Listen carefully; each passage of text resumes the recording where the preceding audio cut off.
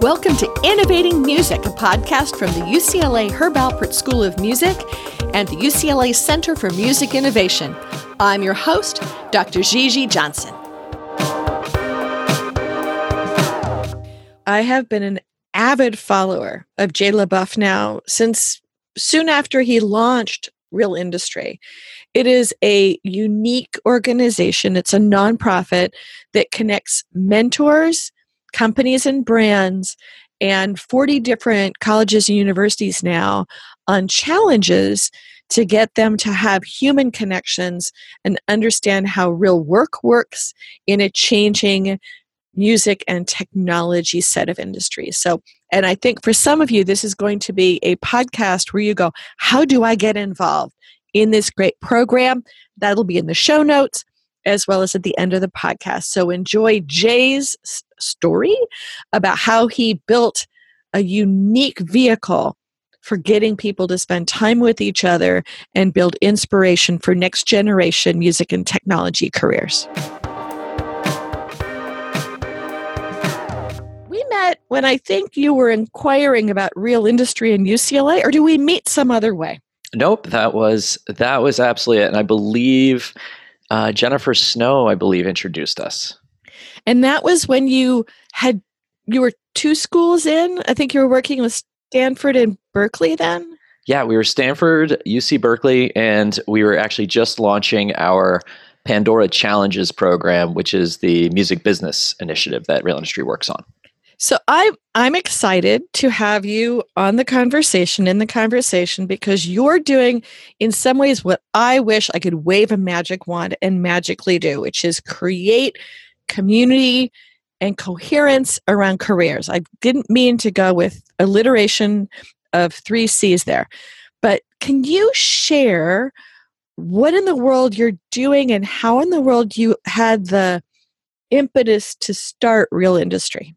Absolutely. So I am the founder and executive director of Real Industry, which is an educational nonprofit. And our mission is to educate, inspire, and empower university students to thrive in the arts and tech industry. And, really the motivation for doing this is solving a problem that I had, and I'm sure a lot of Gigi, maybe you had, and a lot of people who are listening had this. Imagine you're in university through no fault of your own. You just have no idea what you you're mean going to do. As a student, not as a faculty member, because sometimes we faculty member have no idea. Also. But totally, but maybe even in your own university days, it's hard to know what you're going to do when you graduate because you actually don't have any industry experience. You're limited to these small windows that you get in the world through an internship. And that might give you a 2 to 3 month insight into how one particular company in one particular industry works. But, when I was in school, I went to Cornell for electrical engineering, and all I knew was that I didn't want to be an electrical engineer. My classwork was not something I enjoyed. I had a few electrical engineering internships, which gave me these little peeks into industry, and so they were useful in the effect that I knew I didn't want to do that, but I had no idea what I did want to do. So in my case, I poured all of my heart and my time and my energy into the band I was playing in college, and we were gigging out on nights and weekends. And okay, stop. What were you playing, and what were you doing, and what type of music? Outstanding. I am I grew up playing piano, but in this band, and for most of my life, I've been a drummer. Okay. So we were You're drumming in Ithaca, New York. I'm drumming in Ithaca, New York. It is 1998, 1999 or so. I would say we were, predominantly a cover band, but our original material was very Dave Matthews Band inspired. That was kind of the college scene at the time. And I can tell you, I was spending more time rehearsing and playing shows and recording than I was actually studying. And that should have been a tip that I was really passionate about this. Well, it is kind of cold in Cornell. You need something to do there. You absolutely do. The other big thing to do there is the fraternity party scene. So we were very big on the music circuit, and that kept us very very entertained. Um, so one of the things that was kind of a big inflection point, and I promise this will get back to real industry, is in my case, I'm spending time in a recording studio. And it's just one of these moments, everybody's sitting in the control room and kind of looking around. And I start seeing all these blinking lights. And, our engineer is sitting behind a monstrous mixing console. So you have all these faders and knobs and buttons. And we're comping together. Basically, we're editing our vocalist's take in Pro Tools and using Auto-Tune on it. And then it just hit me. Wait a minute. There's a lot of engineering that goes into these tools. And I bet there's a lot of business and a lot of marketing. This whole music production and technology thing, that's an actual thing that I could work on. And this light bulb went off that motivated me not only to finish my studies and take it more seriously, but then to go on to grad school to study this. And I just, I haven't. A lot of university students don't have that light bulb moment where they can connect what they're learning in school to a product that they're passionate about, that they might be maybe even use every day. So that's what we're trying to do right now, is actually bring some of the most amazing companies and brands, as well as some incredible mentors from industry onto university campuses. So I'm going to fast forward you to being on a university campus. You got inspired also to do this, my recollection brings me, because you were teaching at an engineering program and finding this opportunity to be ripe? Yeah. So, at the if you fast forward 15 years later, at that time I was on the executive team of iZotope, which is a prominent music and audio technology company. I was giving a series of guest talks, and I'd be asked to come in and talk about, artificial intelligence and music, or I'd be asked to talk about, how do you make an audio plugin or something like that. And I started pivoting more and more of my talks towards talking about the actual product creation process, and just kind of on a whim. One day I was giving a guest talk at NYU, and I give them their students there the credit. I was talking with students beforehand and just floating a couple of ideas for what I would talk about that day. And I said, why don't I just talk about how a given version of Pro Tools was actually made when I worked there? And they were like, you can do that? That's something that's allowed? I'm like, sure, I'll talk about, it was 9 months long. I'll talk about who all the team members and what their job titles were and what everybody did. And I'll give you a couple anecdotes of, what worked and what didn't work, and, how we prioritize features. And so that guest talk really kind of kicked everything off. That day I kind of decided I have to be one of these industry people that is on university campuses all the time. And I need to get all of our industry mobilized and on campus as well, because that talk was the most engaged talk I ever did. Everybody was leaning forward, taking notes, staying until the very end, because they realized that you really can't get a lot of good industry knowledge on a university campus. It just doesn't happen. Well, this wasn't in what year was this? This was not that long ago. This is 2014. So we still had the beautiful internet that people could go search for this information, but I would contest where the heck and how the heck would they do that or know to look for it, which makes this even more pertinent. Right. Absolutely. Because I get comments. So I started teaching 2010 at UCLA. Actually, before it was UCLA Albert, but UCLA Albert, around the time it was UCLA Albert. And my students, even to this day, will sometimes say, well, I looked for it online, I couldn't find it, and I didn't know what to do next on looking for a job in music. Those students, I will challenge them in a different direction quite quickly. But the interest in anticipation for students to not necessarily need to leave campus in this era where they don't have cars, and to go explore on their own. Maybe I just feel old because I was doing that all the time when I was back in film school as a young person. But the sort of the how to indoctrinate this very digital crew into how to find out, I don't know. When you were a younger person, was this something that was much more normal for students to go out and do this exploring on their own? Well, I mean, one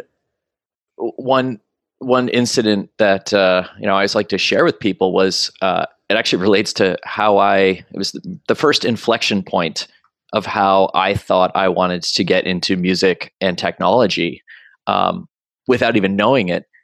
And it always goes to somebody being around you and inspiring you. So in this case, a Berklee College of Music professor, Dr. Richard Boulanger, happens to be from the same hometown that I am in Massachusetts. And he came to our elementary school and plugs in his acoustic guitar, and he just starts playing for a class assembly. And it starts out being this beautiful acoustic guitar, but Dr. B, being who he is, hits a couple of pedals, tweaks some knobs, and next thing you know, it is, being transformed into duck sounds. And you can imagine how amazing this is when you're a fourth grader, hearing an acoustic guitar and it turned into a duck. And then he, does a little bit more, and now it's a distorted electric guitar. And, the ability to see a human, and I'm sure I could have found YouTube videos. They didn't exist at that time, but nowadays you can find videos and online content for anything.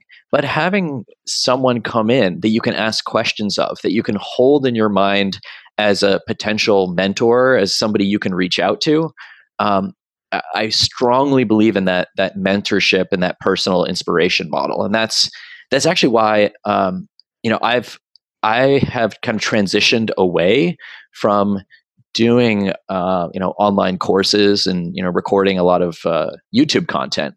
The first year of Real Industry, our model was, okay, we're going to educate, inspire, and empower university students through doing online classes. And we spent a lot of our time and resources filming these very high production value interviews that you can have thousands and thousands of people watch them, but there's really no tangible measure that you're making an impact. And when you do it through a university campus visit, or visiting a school, or even sitting down with a handful of students, does that scale? Well, no, it doesn't scale as well. But does it have impact? If that's what you really want to have, nothing in my mind can beat experiential education.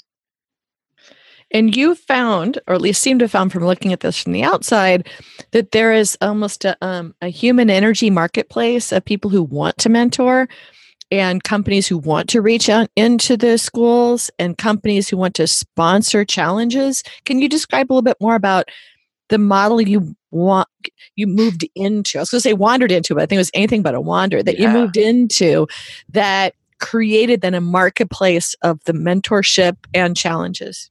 Absolutely. And I love that phrase, a human energy marketplace. I'm definitely going to write that down. It's fantastic. So,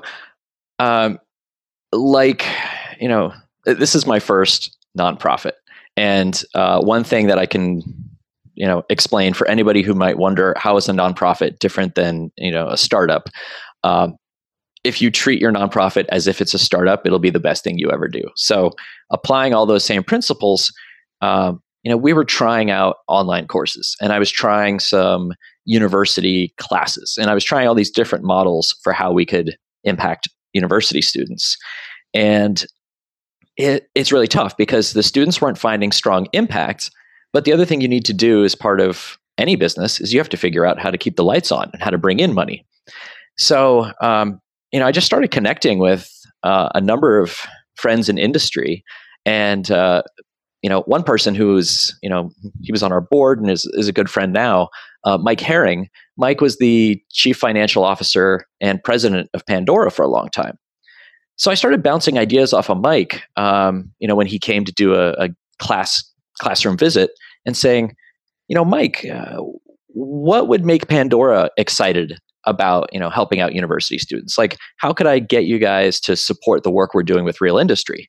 And, he just said, he's like, well, I love sitting in front of, classrooms of students. Maybe we could, do a challenge for them, or, we could do a hackathon or something like that. And we kind of kept riffing with it and discovered this design challenges model.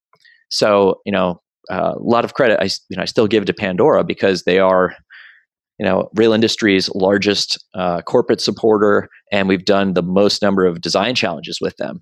And what that model is you basically, it's a 2-week on-campus event where you do a kickoff at the university. So usually about 100 students attends this kickoff, and at the kickoff, you give them a challenge. So, for some of the Pandora challenges, these were music and social impact challenges. And you bring in a bunch of industry mentors, you bring in a ton of unique resources and maybe access to data, to software development kits, to things that university students don't otherwise have access to. And then you just kind of engage the students to work on that challenge for about 2 weeks, and then, submit the results and present them at the very end. Well, let me ask a little bit of clarifying question here. So I know when you got started, a lot of this was engineering and more technical-ish students. Mm-hmm. How did this grow into being more cross-campus, or did this still thrive in a more technical environment? Indeed. In fact, we actually break it into kind of two different tracks, or two different themes of challenges that we end up doing. There are the technically oriented design challenges, or maybe like the product design challenges. And then there are kind of the content creation challenges. So, our music business challenges are a great example of content creation, where maybe you're working on a digital marketing plan, or you are actually, growth hacking to try to increase the number of plays of, a certain playlist that, has goals in mind for the artist. Another great example of a content creation challenge that we actually just kicked off last week.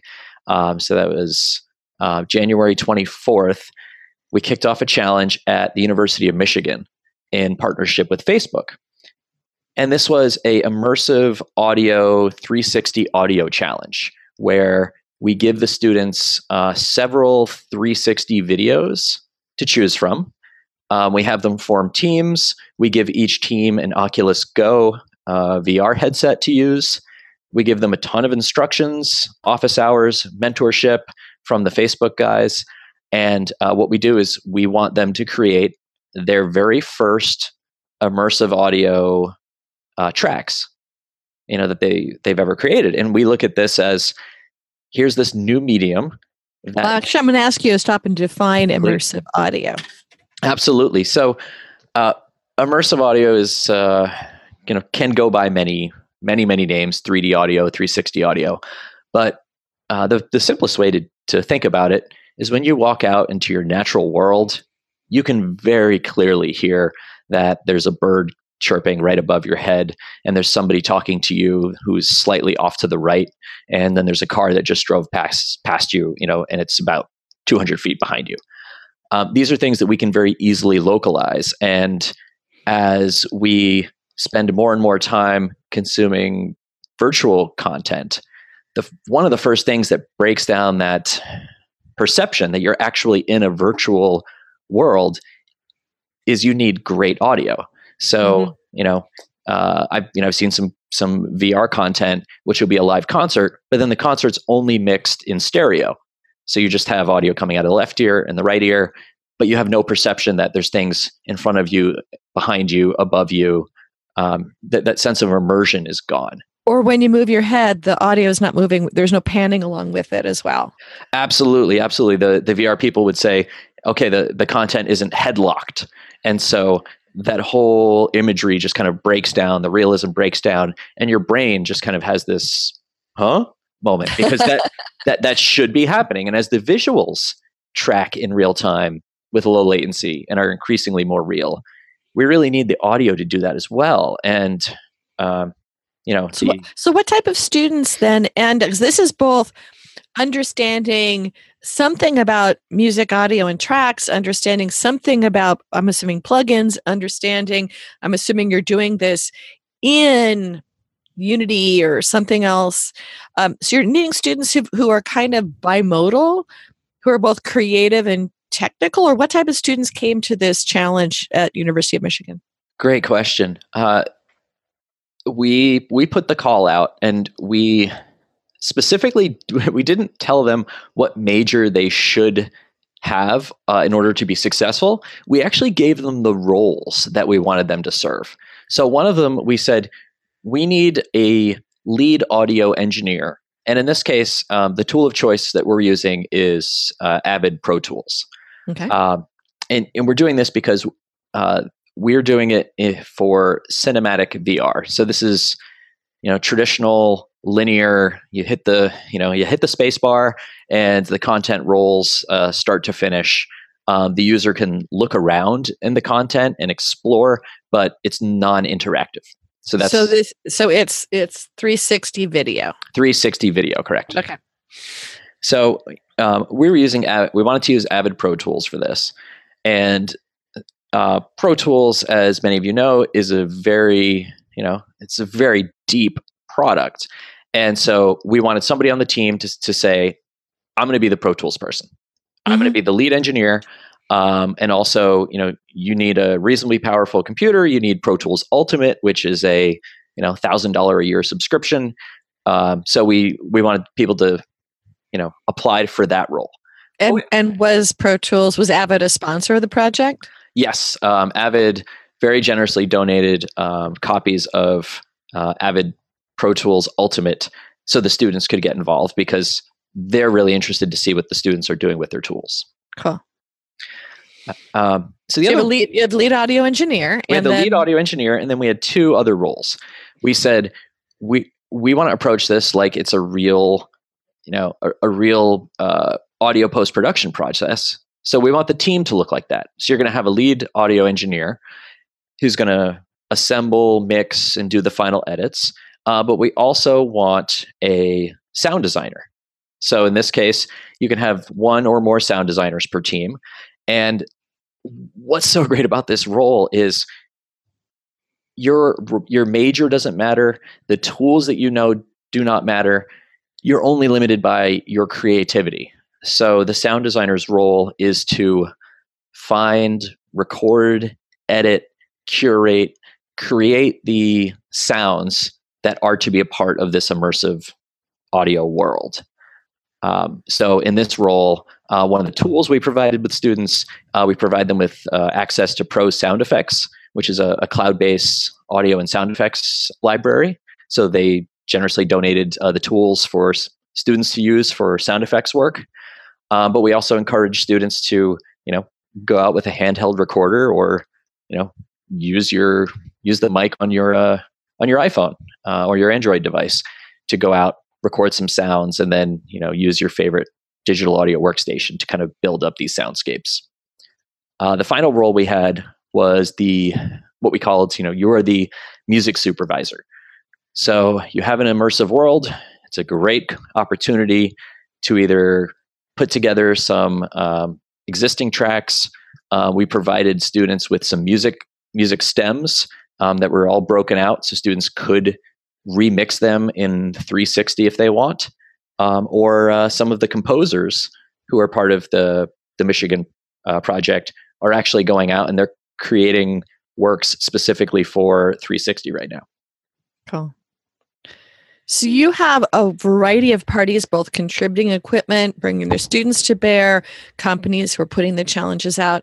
How do they get sold in, but how do they then measure their human ROI for participating in this?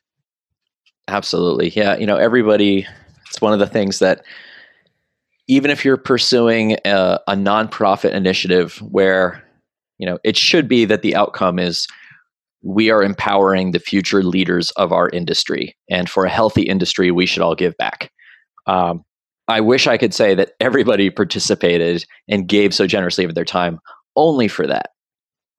But we can be real, and we know that every company has competing demands and a huge list of priorities that they need to hit. So for companies that participate, usually falls into a few things. Recruiting is often a very key thing that companies are looking for, and by that, more specifically, I mean employer branding. And what employer branding is, think about the typical university career fair model, where all the companies show up at the same day. They all have their Costco tables all next to each other, and that model is amazingly still around. And you have a lot of empathy for the small audio company, or the small indie label that no one's heard of, because people aren't queuing up to give their resumes to that company and to ask those people questions. They're lining up behind the Googles, the Amazons, the Universal Music Groups. Everybody's just kind of going for the big names because that's who they know. And employer branding basically means you need to do something to make your brand known, so that way a student or a professional is aware of what you're doing and thinks it's actually cooler than one of those more established brands. So that's one of the biggest successes we've seen as a nonprofit, is being able to do some matchmaking from companies that are really looking to scout and hire the best and brightest, but want a differentiated way of engaging with those students. And I see a great opportunity for these companies to come on campuses, for them to donate to our organization and support the work we're doing. In the process of a design challenge, students happen to work on their products. We don't blatantly say, work on this technology design challenge for Bose and you will get a job. Rather, if we do a good job, of course, students are going to think that Bose is a very cool company and Sonos is a very cool company. And if we don't do a good job, then that whole thing just falls apart. How does the school measure success, and what are they having to put on the table to play? Yeah, so because there's a lot of competing interests and actually competing parties at a university, right? You have the career centers, you've got the departments, who I'm assuming you're getting the opportunity to work with a blend of the two. Mm-hmm. Absolutely. If I think about most of the universities we work with, the career centers are the most underutilized places on university campuses. And the career centers know this and are excited to get students more involved with considering their future careers and starting to think about future roles, mentorship, and recruiting possibilities. When I work with different departments, oftentimes we work with the departments that don't otherwise have access to these type of companies, mentors, and resources. Universities are very good at putting on events. I'm sure at UCLA on any given night, there's 15 competing concerts and info sessions and amazing outside people coming onto campus. And one gap that Real Industry has been trying to fill is bringing companies and forging connections between departments that don't otherwise have access to these materials and companies that see a great chance to partner with them and be part of the process. So when it's done, how does everyone figure that they've thrived? I mean, beforehand, I understand the logic for this. I'm willing to do it. But when they're done, do they survey students? Do they, take a look at their hires? I mean, I'm assuming you get a lot of repeat business from folks. I'm asking this because I actually do a lot of career programs and projects myself. And a lot of it is, how do you get all the parties to want to come back and do this a second time? And universities have different metrics than companies do. Absolutely. So for both universities and companies, this is something that we can all agree on. We do so we have qualitative and quantitative feedback. The qualitative feedback, that's the easiest to measure. Usually the students are having an incredible time. They give us fantastic quotes, incredible testimonials. We have all these, incredible stories of students that, are discovering their passion for what they want to do, discovering a new career role, and like this is their inspiration point for their future careers. Numerically, we do it through impact surveys. So, one of the things that we're most proud of is we ask students, if it were not for real industry, would you have had access to these type of skills and workshops and resources that we're providing you? And last year, for example, in 2018, 86% of the students that we worked with said that they would not have had access to any of these materials if it weren't for real industry. And this really helps us show that, we're not replacing anything that the university is doing. We're actually augmenting the students' experience.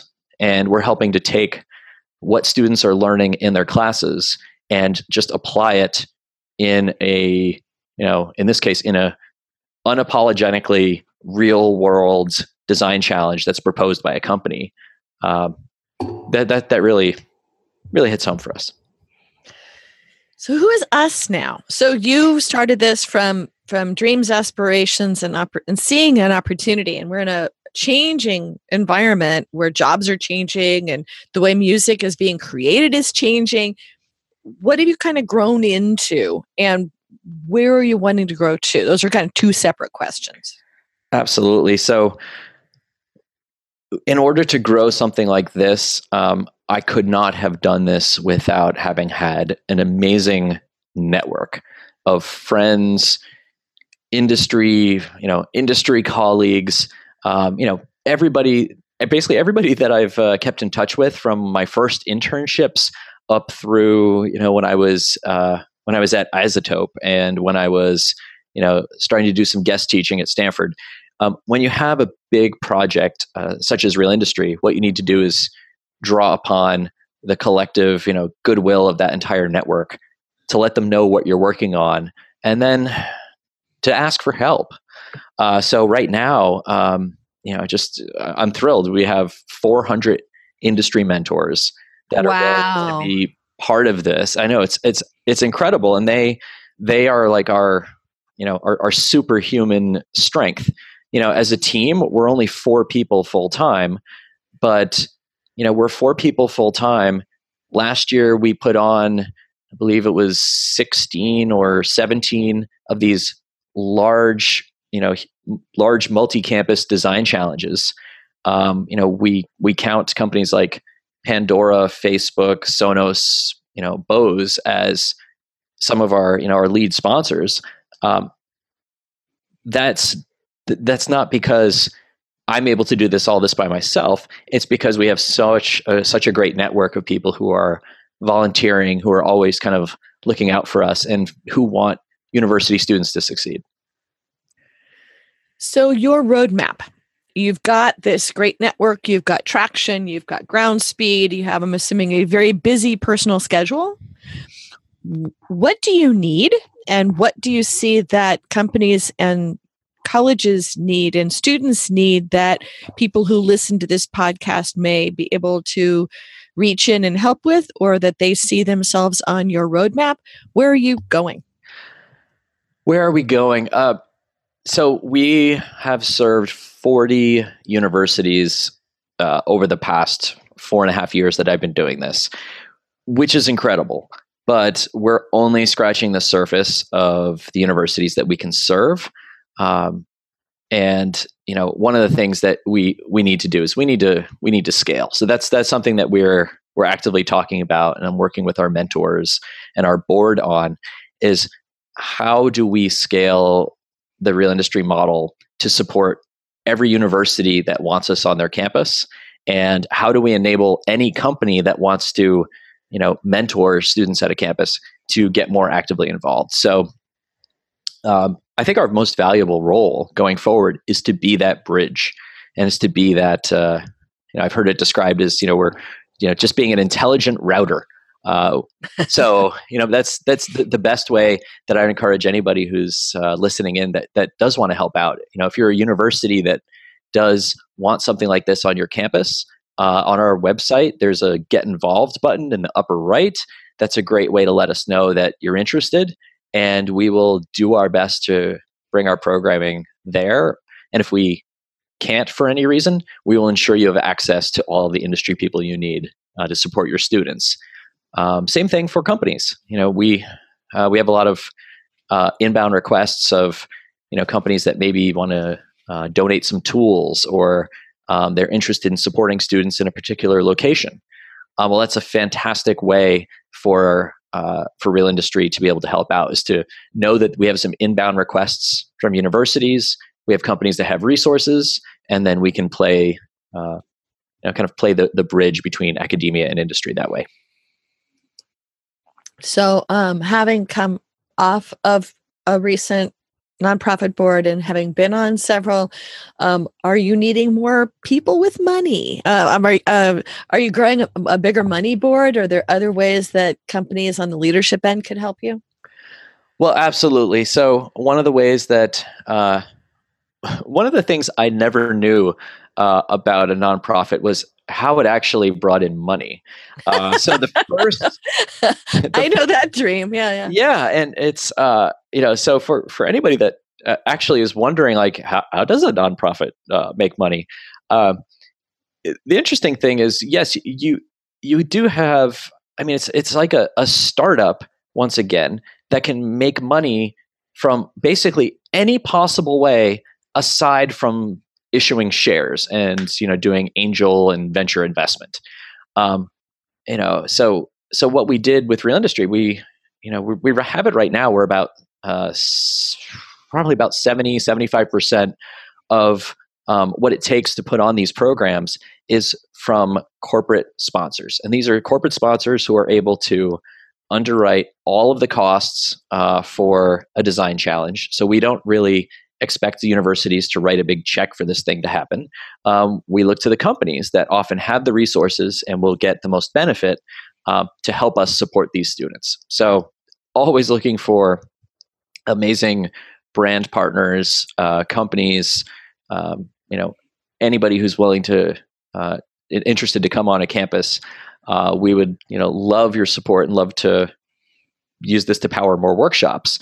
The remaining 25% of what we're doing is actually sponsored by individuals. So, we do have a board of directors, and they give quite generously. And we also really just started our own philanthropic initiatives, where this past November 2018, we had a gala event in San Francisco at the Great American Music Hall, and this is where our industry mentors, for the first time, had the opportunity to financially donate to Real Industry. So this is something we're growing as well, where we have a lot of universities that we want to hit that we can't serve through corporate partners. And we have some programming that we want to do, which is outside of something that a corporate partner would be willing to donate to support. And that's also something that we really want to raise our individual giving on. So I have a last question of coming from my side of this, and that is, you have a unique vantage point of talking with many companies about the types of people they're looking for and the changes that they're seeing in their industry and companies. What are you seeing as the trends in what companies are looking to young people to come in to do in their organizations? So I'd say two things that I really try to highlight because I love the time that I get to spend with these hiring managers and HR directors to talk about what they're looking for. So increasingly, companies are looking for experience, and this might seem like a catch-22. I mean, how do you, as a student, demonstrate that you have experience in digital marketing, or experience in spatial audio when you haven't actually worked at that company yet, or you haven't, had a lot of internships doing it? And this is where, we coach the students that, listen, the companies don't expect you to have that real world, like being paid to do it experience. They want you to see that you're doing stuff outside of the classroom that is pushing your boundaries, that you are learning things that your professors aren't teaching you. So this could be volunteering for an organization. It could be doing digital marketing on your friend's band and testing out new techniques, and then going for that Google SEO certification or that HubSpot certification for marketing. Mm-hmm. And these are all ways that you can demonstrate that you actually have more experience, because that's a trend. There's just so many amazing hires out there that the bar is higher. That people want people with more experience coming out. The other thing that is actually a soft skill that just seems to, I'm not sure it's lacking any more than when I was in school, but all of us in industry are much more aware of it now, is follow-up. So what we want is people that are just absolutely tenacious about a given job post. So, politely following up on the status of, your internship request, or, another great example. I mean, I coordinate so many guest speakers coming up onto campuses, and I will watch a guest speaker basically say, hey, this is what I do. And if any of you have any questions, or if you need an introduction to anybody else at the company, please reach out to me. I'll stand up here. I'll hand out my business cards. Please reach out to me if you have any more information. And I will watch 95% of the students just barrel out of the back of the room and never come back. And only a tiny handful that stand at the front of the room getting that person's business card. And then even a tiny fraction of that actually follow up with that guest speaker. And that's just really a shame, because I think for so many students, if you truly want to be part of, let's say if it's the music industry, if you truly want to go into the music industry, then why not use the odds towards your favor and go up to every guest speaker at the end of the class, everybody who comes in to visit your class or visit your university, introduce yourself, get their contact information, thank them for coming in, make them part of your network. And, that is really kind of the key to success. But unfortunately, 95% of students just don't follow up on even, an offer like that. And that's it. I mean, 40 universities that you're talking to. I find interesting also, I'll talk with students and they'll say, I'll do it at the end of the quarter or the end of the semester. It's like, well, then you're not top of mind anymore. We had a student who walked up and was talking to someone this past term, and by the end of the break ended up with an internship, as the person needed somebody right now to do an internship, and it happened to be the right time, the right moment, the right conversation.